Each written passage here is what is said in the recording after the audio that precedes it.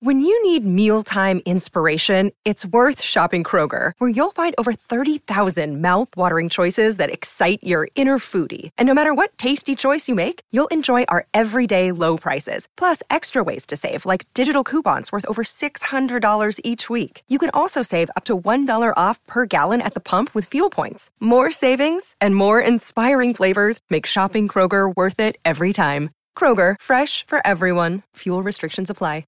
Another day is here, and you're ready for it. What to wear? Check. Breakfast, lunch, and dinner? Check. Planning for what's next and how to save for it?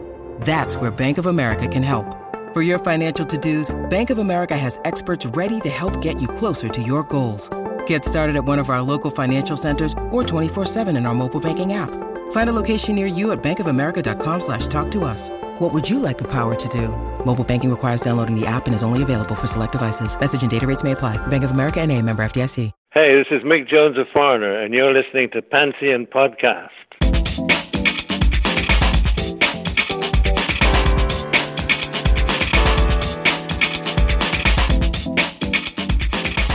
Hey, I'm Nick DiMatteo, and welcome to Season 5, Episode 41 of Music is Not a Genre. Kind of monumental because I've never done 41 episodes in a season, and it's monumental for another reason, because this is the start of a brand new series, which I'll get into in a second. Thank you, as always, for watching and listening. Please take a moment to support this podcast at patreon.com/musicisnotagenre. Go also to youtube.com/@musicisnotagenre. Subscribe there. It's free as always. Like and share and comment. I'd love to hear your comments. My website is nickdimatteo.com, where you get this podcast, my music, and everything else. And then, as always, please listen to and support my band Rec at recarea.bandcamp.com. So, as I said, today, this week, very special, because I'm starting a new series that I'm tentatively calling BackTalk, because it's not an interview. It may look like an interview. For those of you just listening, I have Steve Erickson on camera here, and he will be my guest today. Instead of me running off at the mouth about a subject on my own, I've decided to bring someone in who's knowledgeable about a topic, something that we can riff on together and explore. And this is the first in this series. Hopefully it'll go well enough that we'll do it again with Steve and with other people. This week's topic, the first topic for this, is South African music. We're going to do our best to unravel that. How are you doing today, Steve? Pretty good. How are you? Good. Not bad. Like you said, we kind of wish it was a little bit cooler out there, but, you know, we're making it work. So today, as I said, we're talking about South African music. I think the first question I'd like to start with, because we did discuss this, is why aren't we just doing this episode on quote unquote world or global music as a whole? Well, I think the concept of world music, that's a term that's gone out of fashion lately. I think its flaws have become very glaring, but it's often just been replaced by global music. For instance, I think the Grammys now have a category for global music. If you look at the nominees from last year, it's like people from 5 different countries. Billboard still has a world music chart. I looked at it a few weeks ago and it was entirely K-pop. It seems to me like that makes about as much sense to think that British hip-hop is world music, because it sounds different than American hip-hop. It's coming from a somewhat different perspective, but it's in the English language, so it's seen as being part of the same genre. Whereas if it was coming from like Africa or the Middle East, it wouldn't necessarily be seen that way. And also Africa is just a huge continent that encompasses so many cultures, even within individual countries. For instance, there are 11 languages spoken in South Africa. Wow. 2 of them are kind of colonial impositions, being Afrikaans and English, but there are 9, indigenous languages as well. For instance, people also say Latin music, but if you look at 2 most popular artists to come out of Brazil are Astrid Gilberto and Sepultura. You know how they sound nothing alike. And because Sepultura sang in English and were a metal band, even though they were Brazilian, most people wouldn't call that Latin music, but it is. That's great. But Latin music has been made by Puerto Ricans or Latinos living within the US.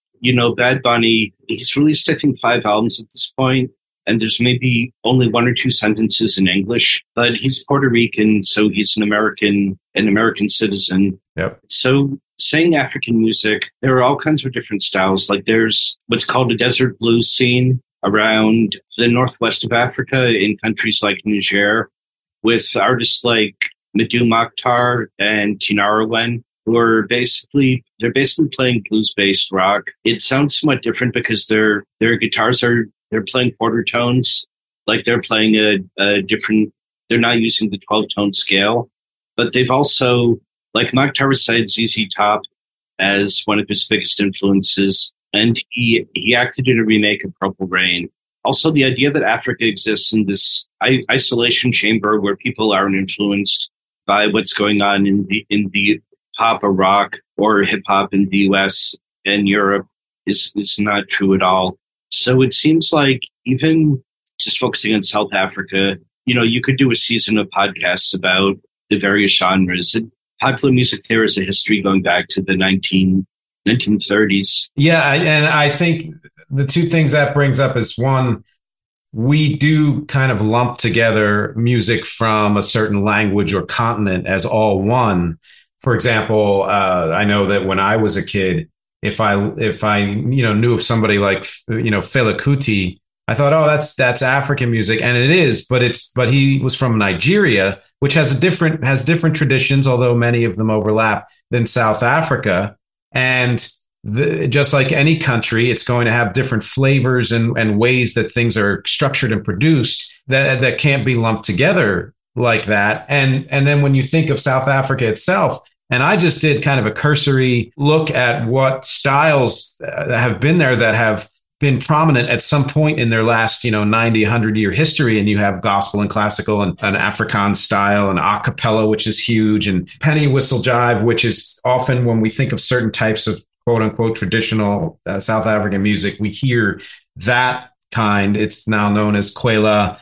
But then when you get into soul and jazz and punk and disco and rock and alt and goth and pop and reggae and all of these, the first thing that a lot of listeners and viewers might think of is, well, what's the difference? You hear all of those genres coming out of the United States and English-speaking countries and other countries around the world, and metal and techno, including Amapiano, which you mentioned, and hip hop. And the point is something that you pointed out in your notes, which is, we can't reduce a country's music to just one sound, because no country has just one sound, whether you're talking about the most popular or anything below that. And B, probably every country, but almost every country that has, music that's distributed and recording technology and all of that has as diverse an array of styles of music as we do here in the States. Yeah. So I don't know if people in Nigeria would lump together like country and heavy metal and call it American music, but that's kind of the equivalent of what happens with just labeling a whole continent as though it had one style of music.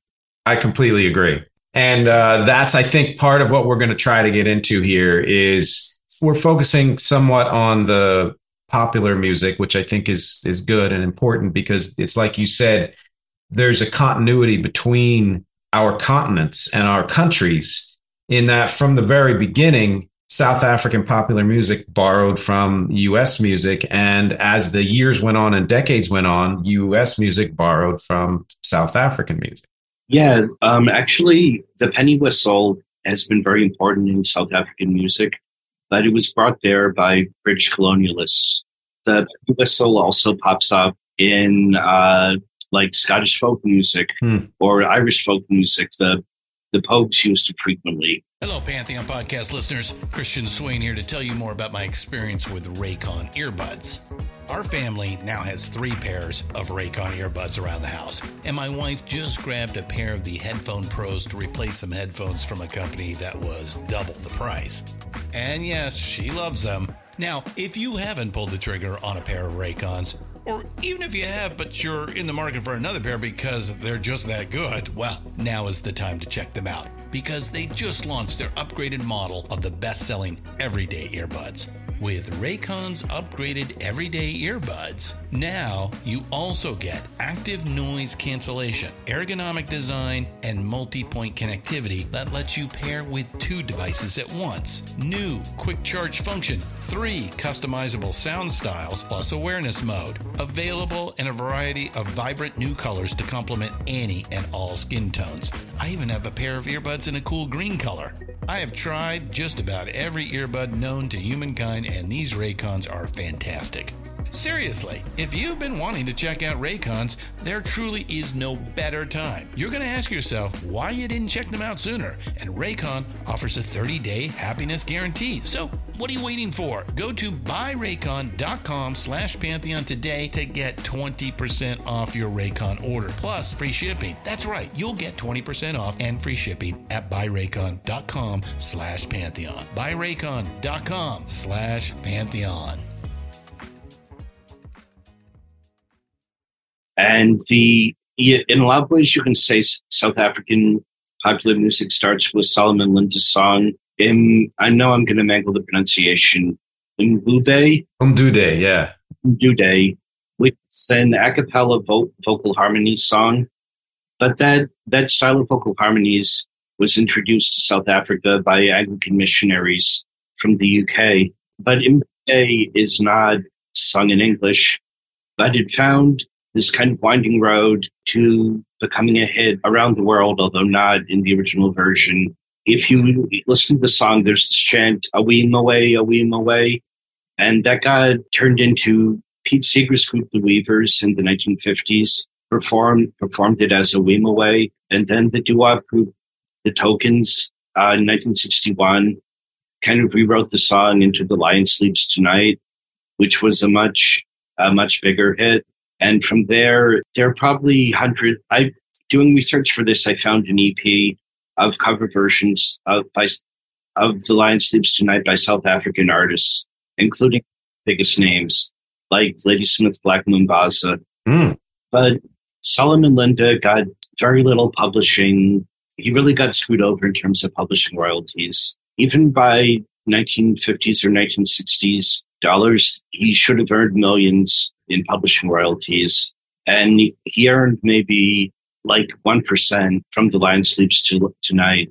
Yeah, it's what comes to mind when I hear that is, we tend to think of certain kinds of music from other countries as, let's say, indigenous music, and because it has such a different sound to our ears that we think, oh, that's just their traditional music. And if anybody who knows anything about the music industry, there are songs that are either so old or so steeped in tradition that they have either always been or reverted to what's called the public domain, meaning no one has to pay royalties to any of those songs. And we tend to lump together songs that have that sound to them as, oh, that must just be some traditional public domain song that everyone sang in their groups in South Africa. So we can just take that. That's no big deal. Not checking the fact that there's this dude who's just like any other singer-songwriter from any other country who put this song together, created it, and wanted to disseminate it and market it and make money from it. And it's a convenient way for, those people to use songs like that and say, oh, I didn't know. And then we don't have to pay royalties until somebody finally steps up and says, you owe this person money. Yeah, unfortunately, there's a history of white artists using South African music and other forms of African and African American music without payment or crediting the artists. I know if I tried out the phrase cultural appropriation, some of your listeners are probably going to instantly tune out. And a lot of the times it's used are sometimes very petty or can even have this kind of segregationist undertone. But there's a real history. For instance, Serge Gainsbourg, on his 1965 album Percussions, sampled both the Nigerian drummer Ola Tunji and the South African singer Miriam Makeba without giving them credit, asking for permission, or paying them. And then Malcolm McLaren, the Sex Pistols manager, he released an album in 1982, Duck Rock, which was it was kind of one of the first albums that went from someone who had a background in rock music, recording music around the world. He went to, there's some old school hip hop on it, like Buffalo Gals is a really well-known song. He recorded several songs, with this hip hop group called the World's Famous Supreme Team. But he also went to Colombia and South Africa. And the first time I heard the album, I found it bizarre because he adds very little to those songs. He's not really a singer. So there are these songs that are obviously African musicians who aren't credited. Their names don't appear. They're not listed on the official songwriting credits. There were two groups he worked with. There was a band, I think, called the Boyoyo Boys that he both worked with them and plagiarized their song. There's a good reason why people are suspicious of white artists drawing inspiration from other culture. Yeah, because it's happened since forever. I always found Malcolm McLaren interesting because people don't know he basically put together the Sex Pistols, and it was as though he was more of a businessman and kind of a showman and huckster than anything else. And he did have a love for music, but how he used that was he would find the thing that he thought was the next big thing and put it together any way he knew how, good or ill, which is how he got from punk to Buffalo Gals in just a few years without much consideration about the musicianship or the musicians doing it or anything like that. And that's unfortunately a tradition of colonialist countries, including ours. Yeah, he also played a role in introducing African rhythms to rock music. The band Bow Wow Wow that he managed after the Sex Pistols, I think they were originally Adam Ant's backing band, and McLaren persuaded them to leave Adam and join up with this teenage girl, Annabella Lewin. And there's an album on Nonsuch. I'm not sure the name of it, but there's a song of drumming from the country of Burundi. It's been sampled all over the place, but the beat from that was basically the beat that Adam and the Ants and Bow Wow Wow used. Okay. So if someone heard it, they probably recognize it. Yeah, they didn't sample it. They played variations on it. Yeah, I found it interesting. I was kind of doing a little research and, like you said, starting in the 1930s and all of that. And it reminded me how even from the beginnings of jazz, you would hear African influence, and a lot of jazz, of course, African Americans and all of that. So there was something within the DNA already. But then you go to people like, Duke Ellington or Count Basie or some of the other big band, people and composers who would have that, for want of a better phrase, what they would call jungle drum sound. Where, the song, I forget the name of the song, da-da-da-da-da. Da-da-da-da-da. And that was the American version of what they heard of as African music. And that continued through the decades with people like Pete Seeger and The Lion Sleeps Tonight. And, you finally have African stars, South African in particular, coming over and making some splash in the 60s and 70s and all of that. I remember in the 80s, even before Graceland, when you had people like David Bowie and Peter Gabriel, integrating some of that sound into what they were doing. And then, you say Bow Wow Wow. And then I think of something as pop as Michael Jackson or Lionel Richie, where they had that chanting sections in some of their songs, which were African or African influenced. And that leads to Graceland and all of that. And so it's been this tradition of cherry picking sounds from Africa and South Africa to create more quote unquote exotic sounds in American music. Yeah. At the same time, there's been a bit Afrobeats in the last 2 years has really soared in popularity in the US. The number 3 single right now is the Nigerian singer Rima's song Calm Down. It's one of the biggest hits of the last year. But until 2021, no artist from Nigeria had ever made the Billboard Hot 100. However, I was surprised how much that South African music was actually pretty popular in the US in the 1950s and 60s. The first South African artist to hit the Billboard Hot 100 was in 1956. If we think of Graceland as the starting point of the popularization of world music, well, the first South African artist to have an American hit was 30 years before that album came out. That's incredible. That was the group, the Manhattan Brothers, with song Lovely Linda. And they included Miriam Makeba, who went solo shortly afterwards. She released her first solo album in 1960. She had a big hit in the US in 1967 with the song Pata Pata. And then the trumpet player Hugh Masekela got to number one in the US in 1968 with Grazing in the Grass. I love that song. And I think he was a part of the, if anyone's seen Summer of Soul, I believe he performed there. And it was such a huge hit at the time. Yeah, that was the period where it wasn't just Americans translating South African music, that there was, they would come to this country and try to make a name and make a career. And those were two, Makeba and Hugh Masekela are two huge, stars in the kind of jazz funk field and Afropop. Yeah. And just a note, I looked up the Manhattan Brothers, and I believe that song was called Lovely Lies. Oh. Yeah, which that's fine. But that surprised me that was a Billboard hit in the 1950s. And I listened to it, and I was like, this is doo-wop. Yeah, I can hear a lot of doo-wop in South African a cappella music. Although Ladysmith Black Mambaza built their entire career on a cappella music.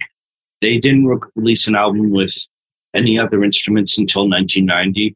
The fact that they had 10 members, there's a different sense of harmony and rhythm than you would get in doo-wop. But I think the songs that Paul Simon performed with them on Graceland seem to be pretty obviously referencing doo-wop, like the intro to Diamonds on the Soles of Her Shoes, and then Homeless. It's kind of obvious that he could recognize the similarities, and he was thinking back to American music from when he was much younger and seeing the resemblance. That's what's always fascinated me about African artists at least from the 1980s. I don't have much memory prior to that their a cappella music was so strikingly similar to American a cappella groups, whether it was sung in English or not. And when you talk about, and when you brought up the point that South African and American music have kind of crossed currents from the beginning of popular music, recorded popular music, it makes more sense that you have somebody like the Manhattan Brothers putting an ear to the ground of what was going on in the States and singing this song in English, and then creating a song that you wouldn't even know that it came from South Africa back then if you were just listening. Oh, that's just a doo-wop song. And then you have American artists like Paul Simon and every single doo-wop group, really, or anybody who was doing those kinds of harmonies, whether it was a cappella or not, putting an ear to the ground for South African music and saying, this is something we really want to integrate. And to me, it's the a cappella and certain types of rhythms that have infiltrated music in our country for decades and really helped to shape our own music. Even the Beach Boys had an intersection with South African music. Really? In 1970, they started their own label, Brother Records, and they signed a South African band called The Flames. The Flames didn't have that much success in the US, but then in 1972, Brian Wilson had basically dropped out of the Beach Boys, and the group was kind of splintering. And they added 2 members of The Flames as full members of the Beach Boys. That only lasted for 2 years. I think there were only maybe 2 or 3 albums that they performed on, but one of them, Blondie Chaplin, does a lot of the lead vocals around on like the Beach Boys, Holland, and Carl and the Passions. Oh, yeah. I remember those. Wow. I had no idea the Beach Boys had anything to do with African music. Now, around that time as well, you made a note here before we started, and we're going to get a little bit more into this in the second half of the talk, but you believe that the first, I think, protest song by an American was Gil Scott-Heron's Johannesburg in 1975. Is that right? Yeah. Miriam Makeba actually moved to the U.S. out of necessity because her mother died in 1960, and the South African government would not even let her come back to the country to attend her mother's funeral.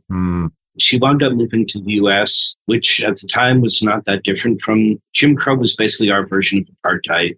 And she became more politicized over the course of the 60s. She spoke out against apartheid at the UN in 1968. She was recording protest songs by the late 60s, and that wound up taking her career in the US. She also got involved with the Black Panthers and Stokely Carmichael, and she was moved back to Africa by the 70s, although she still couldn't traveled to South Africa. And when I think of her and how the politics intersected with the music and all that, and of course, a lot of that was happening in different ways in other types of music. What comes to mind, again, just knowing a little bit about her music, is how much Nina Simone's music changed from relatively standard soul with jazz tinges. And then you see in the late 60s and early 70s how political she gets. And you can hear in some of what she does that influence both from the political side and from the music side. She was married to Masekela for several years, and they remained friends and collaborators. Masekela's music got more adventurous in the 70s. It's much more... Racing in the Grass is a great song, but it's very... If you hear it now, like the opening cowbells, I'm sure that's been sampled on probably dozens of hip-hop songs. At the time, it was seen as kind of easy listening. Yeah. Jazz pop. His music got more kind of identifiably South African and funkier, maybe closer to like jazz fusion in the early 70s. And there was so much of that then too. You would hear it from bands like Weather Report and all, where this type of expansive sound was starting to shape jazz in the late 60s and especially in the 70s in ways that it hadn't before. Yeah, and I think most of Weather Report's lineups, every member was from a different country, at least until both Jaco Pastorius and Wayne Shorter were in the group. But, Joe Zawinul was Austrian. I think the original drummer was Brazilian. The original bass player was Czech. So we were talking a little bit about the 70s and the Gil Scott-Heron song, and that brings to mind how over the ensuing decade and a half, our awareness of what was going on in South Africa increased to a greater degree. We were more aware in this country of apartheid and what was going on. And there were, people in politics and in art protesting against it and trying to make that change, which we know eventually did do something. And you had songs like this guy, Jeffrey Osborne, did a song called Soweto, which for some reason has always stuck in my head. And then we were talking about that song that was sort of like another supergroup, We Are the World, USA for Africa, Sun City in the 80s to raise money and awareness for apartheid. Yeah, Stevie Wonder also did an anti-apartheid song. There was Peter Gabriel's Biko. Right. Unfortunately, I think Sun City was a better idea than a song. Having something like 30 different singers singing and even rapping over the same production just didn't work for everybody's styles. Yeah, I agree. I think there's a nostalgia factor when I hear it now where I'm like, oh yeah, I remember that song. But I also remember at the time thinking, I love that they're doing this, but it's not a song that I'm going to be, spinning at a party. And not because of the content, but just because it didn't quite hold together as a song. Yeah, it also wasn't that successful at raising money for charity. I think the lyrics have aged better than We Are the World, or certainly Do You Know It's Christmas?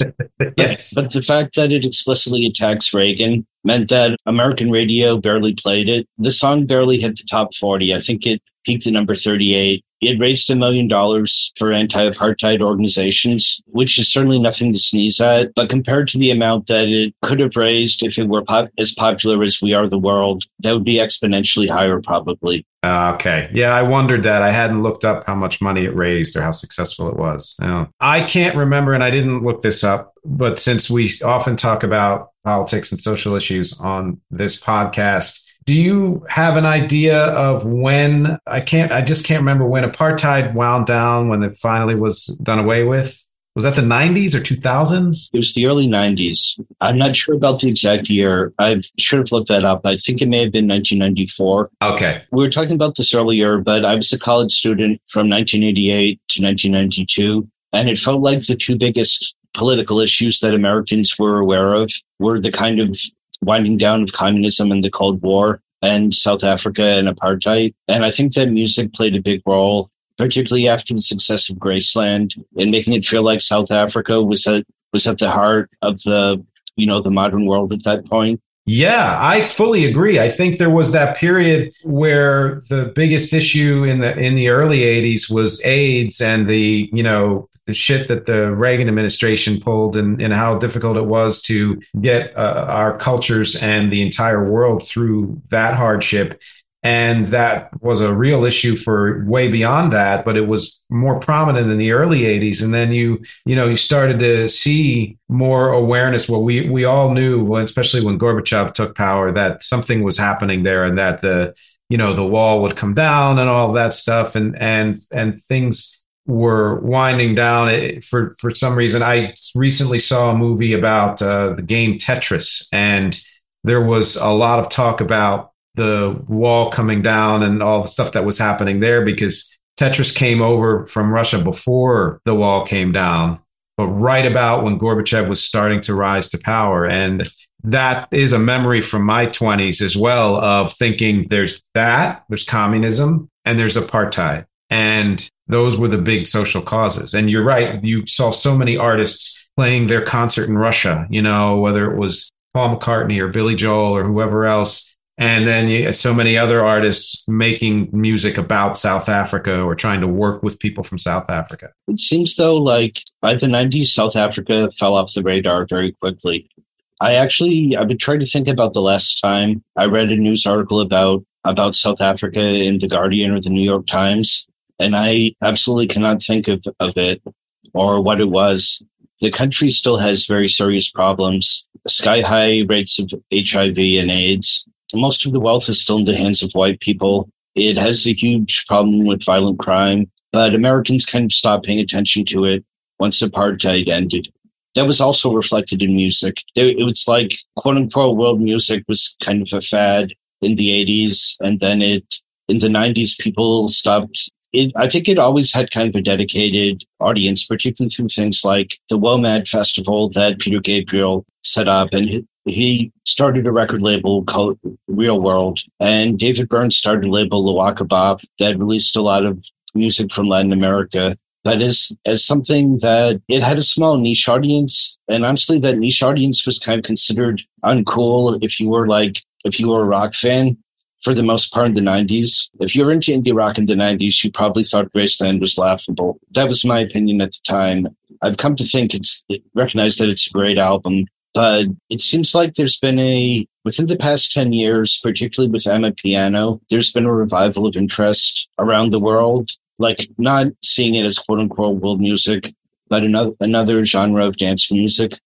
Hey folks, Stefan Shirazi and Renee Richardson here from the Metallica Report. And we are proud members of the Pantheon podcast family, where the best of music and podcasts unite. We've got something pretty cool for you.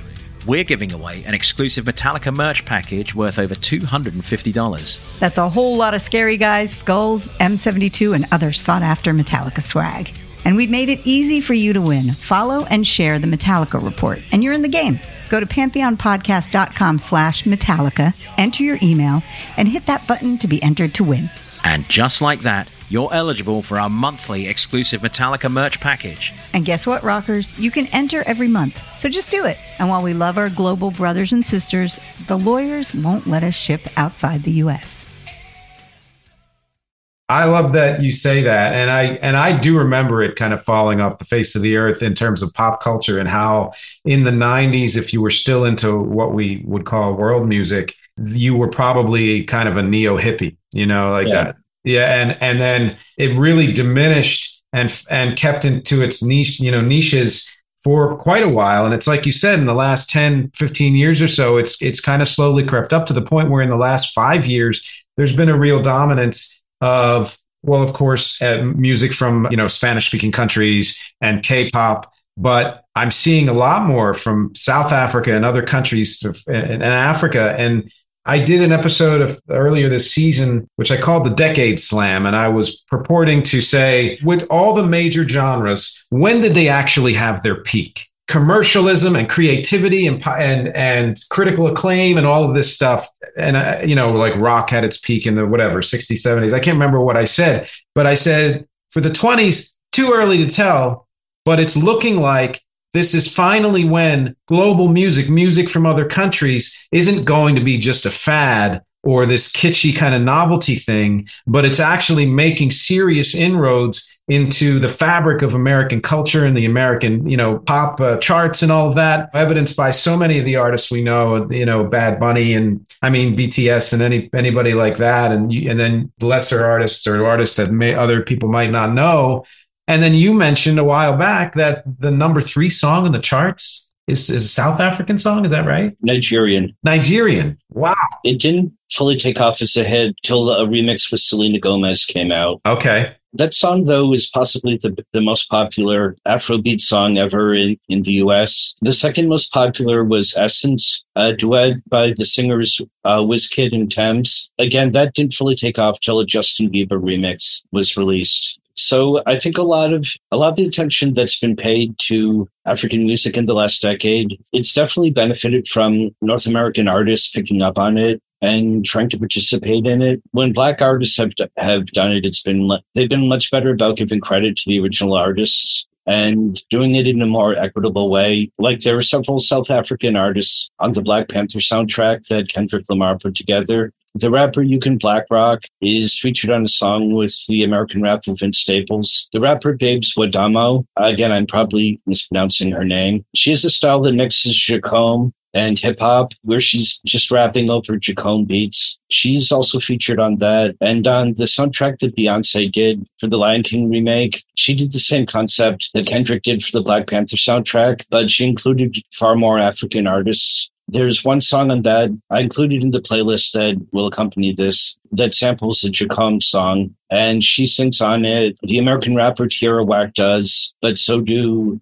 several South African artists. And Drake has worked with the South African producer Black Coffee, who was one of the main artists in the Kwaito genre, which started in the 90s. It was frequently called South Africa's answer to hip-hop, but if you listen to it now, there's a lot of hip-hop in it, but there's also a lot of R&B, house music, dancehall. To me, it sounds more derivative than the South African music that it would wind up inspiring. But the singer Brenda Fassie came out of that scene. She made a lot of really excellent music. Then Kwaito led into Amapiano and Jacome.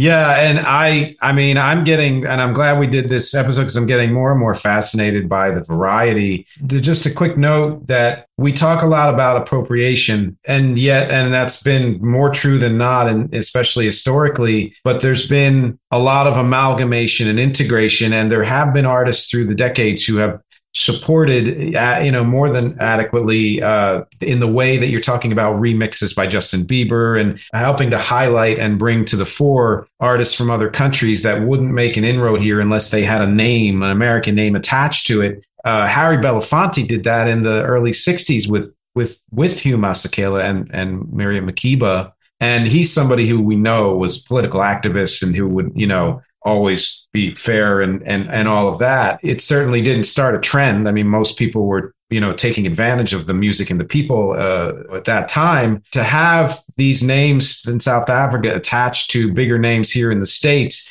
and for people to like the music as it is, means that there's going to be more traction for that music itself, and that if people are going to start discovering those artists more on their own, if record companies from this country start to sign those people to American deals. Well, so the rise of streaming as well as YouTube and Bandcamp also played a big role in this, because there are labels that are based in South Africa who stream their music all over the world on Apple and Spotify. If people want to check out Amapiano, I would recommend looking up the releases of the label Piano Hub. It's not on Bandcamp. They're distributed in South Africa by Sony, but you can find their music on American streaming services. And you can find, even on, as far as things that are not official releases, like DJ mixtapes, if you search Amapiano Mix on YouTube, you'll hit a pretty big rabbit hole. You can even see, like that producer I mentioned, Black Coffee, you can see videos of him DJing all over YouTube.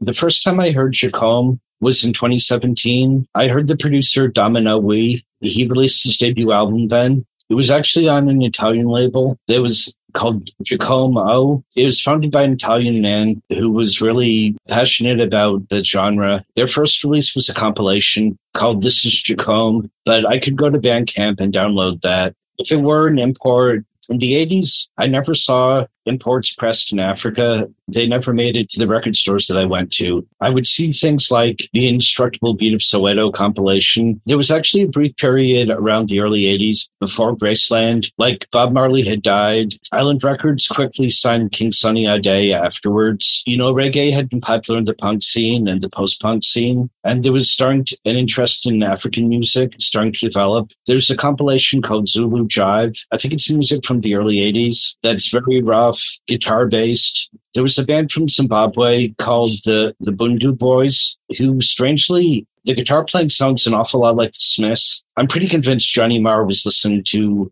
a lot of this music around the time of the Smiths' first album. You can hear a lot of similar methods of playing rhythm guitar. Yeah. But then I think, unfortunately, when the music found an international audience, it got slicker and more compromised. For instance, the first album were Ladysmith Black Mambazo. They released an album in 1990 called Two Worlds, One Heart, where they used synthesizers and collaborated with George Clinton and started singing in English at times. And it's a pretty good album, but you can tell the music was starting to get watered down to try to reach an international audience. In particular, they benefited greatly from working with Paul Simon. Graceland basically got them an international deal with Warner Brothers and an audience around the world. But like I was saying, the earlier music was some of it was almost like an African version of punk. That was not the music that became popular, African music that became popular in the US after Graceland. Yeah, I think that in this country, we either need the music to have this distinctive style of its country, like we talked about before. Oh, that's what that music sounds like.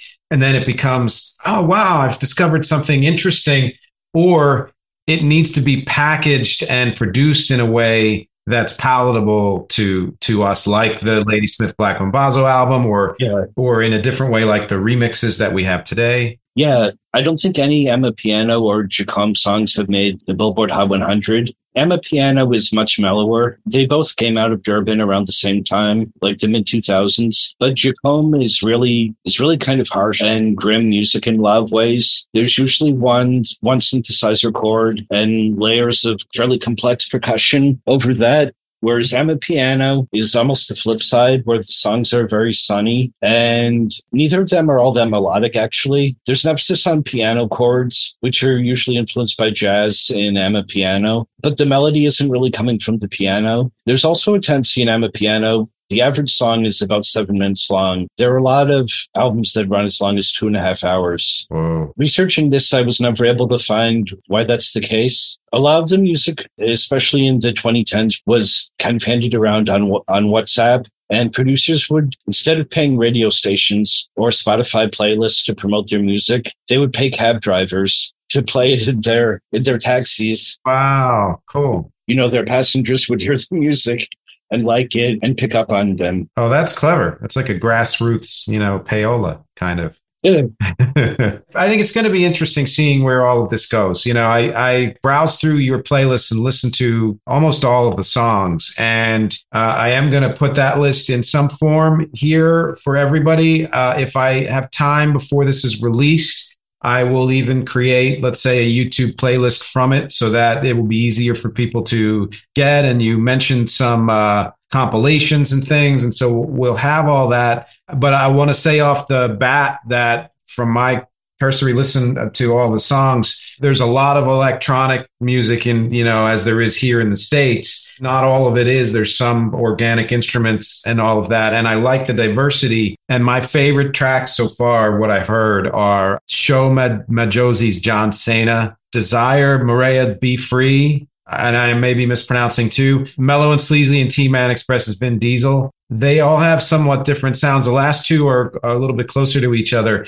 But I think that, and I do have maybe more diverse taste than the average American listener, possibly, but I feel like a lot of what I've heard is, first of all, the playlist had a lot of collaborations with people. You mentioned a few of them like Tierra Whack and Beyonce and all of that, but even the ones that are just strictly only South African artists sound like they are from that country, like they're an interpretation of things that are happening in their country and our country and whatever. It's got its own flavor, but it's not overproduced and slickly polished to the point where it has become Americanized. And yet the sound to me sounds like it's something that could actually fly here as far as popularity. Yeah, I think house music, particularly, I think deep house music is a specific genre, not just a term. There's a kind of house music that has really soulful vocals, a big R&B influence that really fed into Amapiano. I can also hear a lot of kind of quiet storm R&B in it. But one of the defining aspects of Amapiano is the use of log drums. Oh, really? Okay. I didn't know that. Yeah. Typically, Amapiano albums are made by a producer, and the song will say their name, and then five other people will be okay. They have a rotating cast of vocalists. Yeah. And songs will typically be credited to 5 different people. When I was doing a couple of different episodes on very different music, that happened in the UK a lot, in the late 80s and through the 90s, where you would have a production kind of collective that would, like Soul to Soul was an example. And then they would have vocalists come in or different musicians come in and do their thing. And sometimes it would be under one name. And sometimes you would see a list of like 5 different, artists. And I find that really interesting and compelling with South African music, primarily because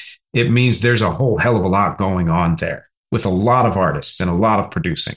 Well, also, if you like a song that a singer is featured on, you can then look up their name and find more of their music. Yeah. I would say out of the music I included in that playlist, Citizen Deep's Arcade is my favorite album to come out of the current South African scene. He's a producer. Arcade is supposed to be the first in a trilogy of albums. Arcade 2 came out around the end of last year, and Arcade 3 is supposed to be on the way at some point this year. But that song, Mama Said, that I included, the vocals are straight out of American R&B. Yes. But there's a real emphasis on vibes and mood and a really long groove rather than something that, has to be 3 minutes to get radio play. Or these days, TikTok has made that even shorter. And South African music is actually going in the opposite direction of long songs, long out. That kind of, I can see them flowing together at a dance club really, really nicely. Yeah. And to me, that's what it reminds me of, because I had done this episode on progressive rock. And when I read a book about it, it was talking about how we don't realize how progressive rock influenced other forms of music that don't seem related at all. And one of them they mentioned was all the various forms of dance music, whether you're talking about a Donna Summer song that's 8 minutes long, or anything from techno and house remixes, 12 inches especially, that the intention was to create this mood, this vibe, this rhythm that people could continue to dance to, whether it was a mellow one or a really energetic one or something in between. And that's what Amapiano reminds me of. It's interesting because Jacome is really a sibling scene, and that has there have been some synthesis of the two genres, but even Shoma Josie and Babes Wadamo are kind of doing the most accessible version of Jacome that I've heard. But even their music doesn't really have any melody to it. My Josie's John Cena is the one Jacome song that's come closest to being a hit in America. That got her a US deal with Sony. Oh, okay. And there's an Amapiano song called Jerusalema by Master KG that blew up on TikTok. But currently, Afrobeats, I think South African music is also starting to influence music in Nigeria. There's a genre in Nigeria which is kind of a rougher version of Amapiano. Amapiano tends to be very, I don't mean this as a criticism, but you can picture it as background music in a restaurant. Right. It's very smooth. You could take it further into like almost smooth jazz. I know there's a form in Nigeria that's a bit rougher. Wow. Well, I'd be interested in hearing that. I mean, there's certain kinds of that smooth music that I do enjoy, and I'd like to explore Amapiano a little bit more. But the Nigerian version sounds really compelling to me. Now, I guess we're getting close to the end of our time, and I think the only comment that I would want to make is this is a perfect illustration of how you can pick any single country, and you'll find it connected to so many other countries and styles of music historically and currently, but B, even an hour or however long you want to earmark is not enough to fully explore what is going on in just that single country. And my hope is that all of you out there, and us included, are getting a bit of a primer as to what is in South Africa, but also, and that you'll explore more. And that's why these playlists and things are here, but also that this will spur us to pick some other countries that deserve a spotlight and kind of dig into them too. Do you have any closing thoughts or comments? Well, certainly, like I said, Nigeria is kind of dominating commercially in terms of African countries and the rest of the world. The Afrobeat scene there is really worth checking out, but also Afrobeat and Afrobeats sound nothing like each other. There's an Afrobeats compilation from about 2016 that I forget how I came across. I was expecting something that sounded like Fela Kuti, and it was all these artists who are now quite popular, like Wizkid and Davido. It was obvious that they were trying to compete with Drake and Rihanna and Beyonce internationally. It took me a while to adjust to that. I think there is a tendency for Americans to value African music to see it as being outside pop, which is not necessarily how the artists themselves see themselves. Yeah, there are a number of really interesting music scenes around Africa. I would recommend checking out the Bandcamp page of the label Hakuna Kulala, which is based in Uganda. For instance, they released an excellent album this year by the Kenyan rapper MC Yala. Okay. But there are a couple of bands from the Democratic Republic of the Congo who have gone to the junkyard to make their instruments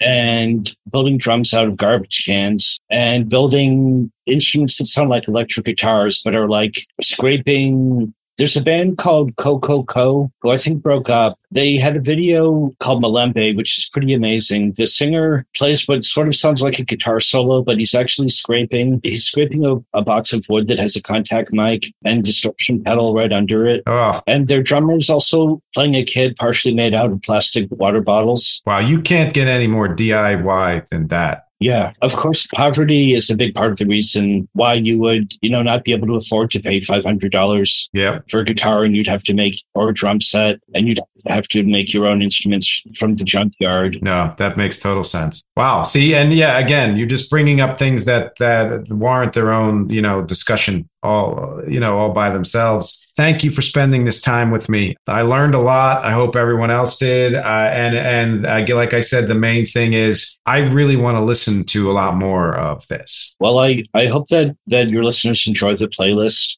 and get introduced to some of their new favorite artists and realize how approachable this music is, even if you don't necessarily understand the language that it's sung in. Yeah, don't be afraid.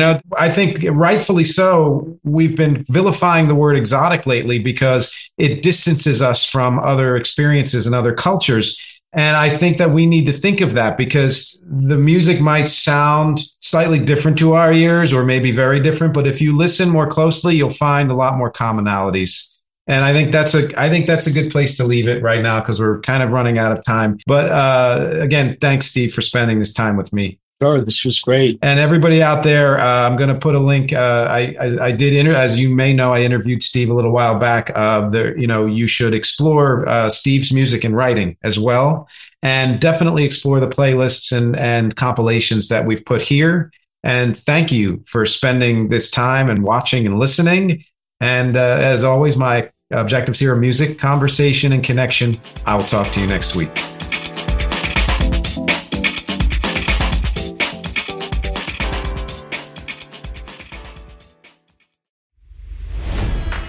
It's NFL draft season, and that means it's time to start thinking about fantasy football.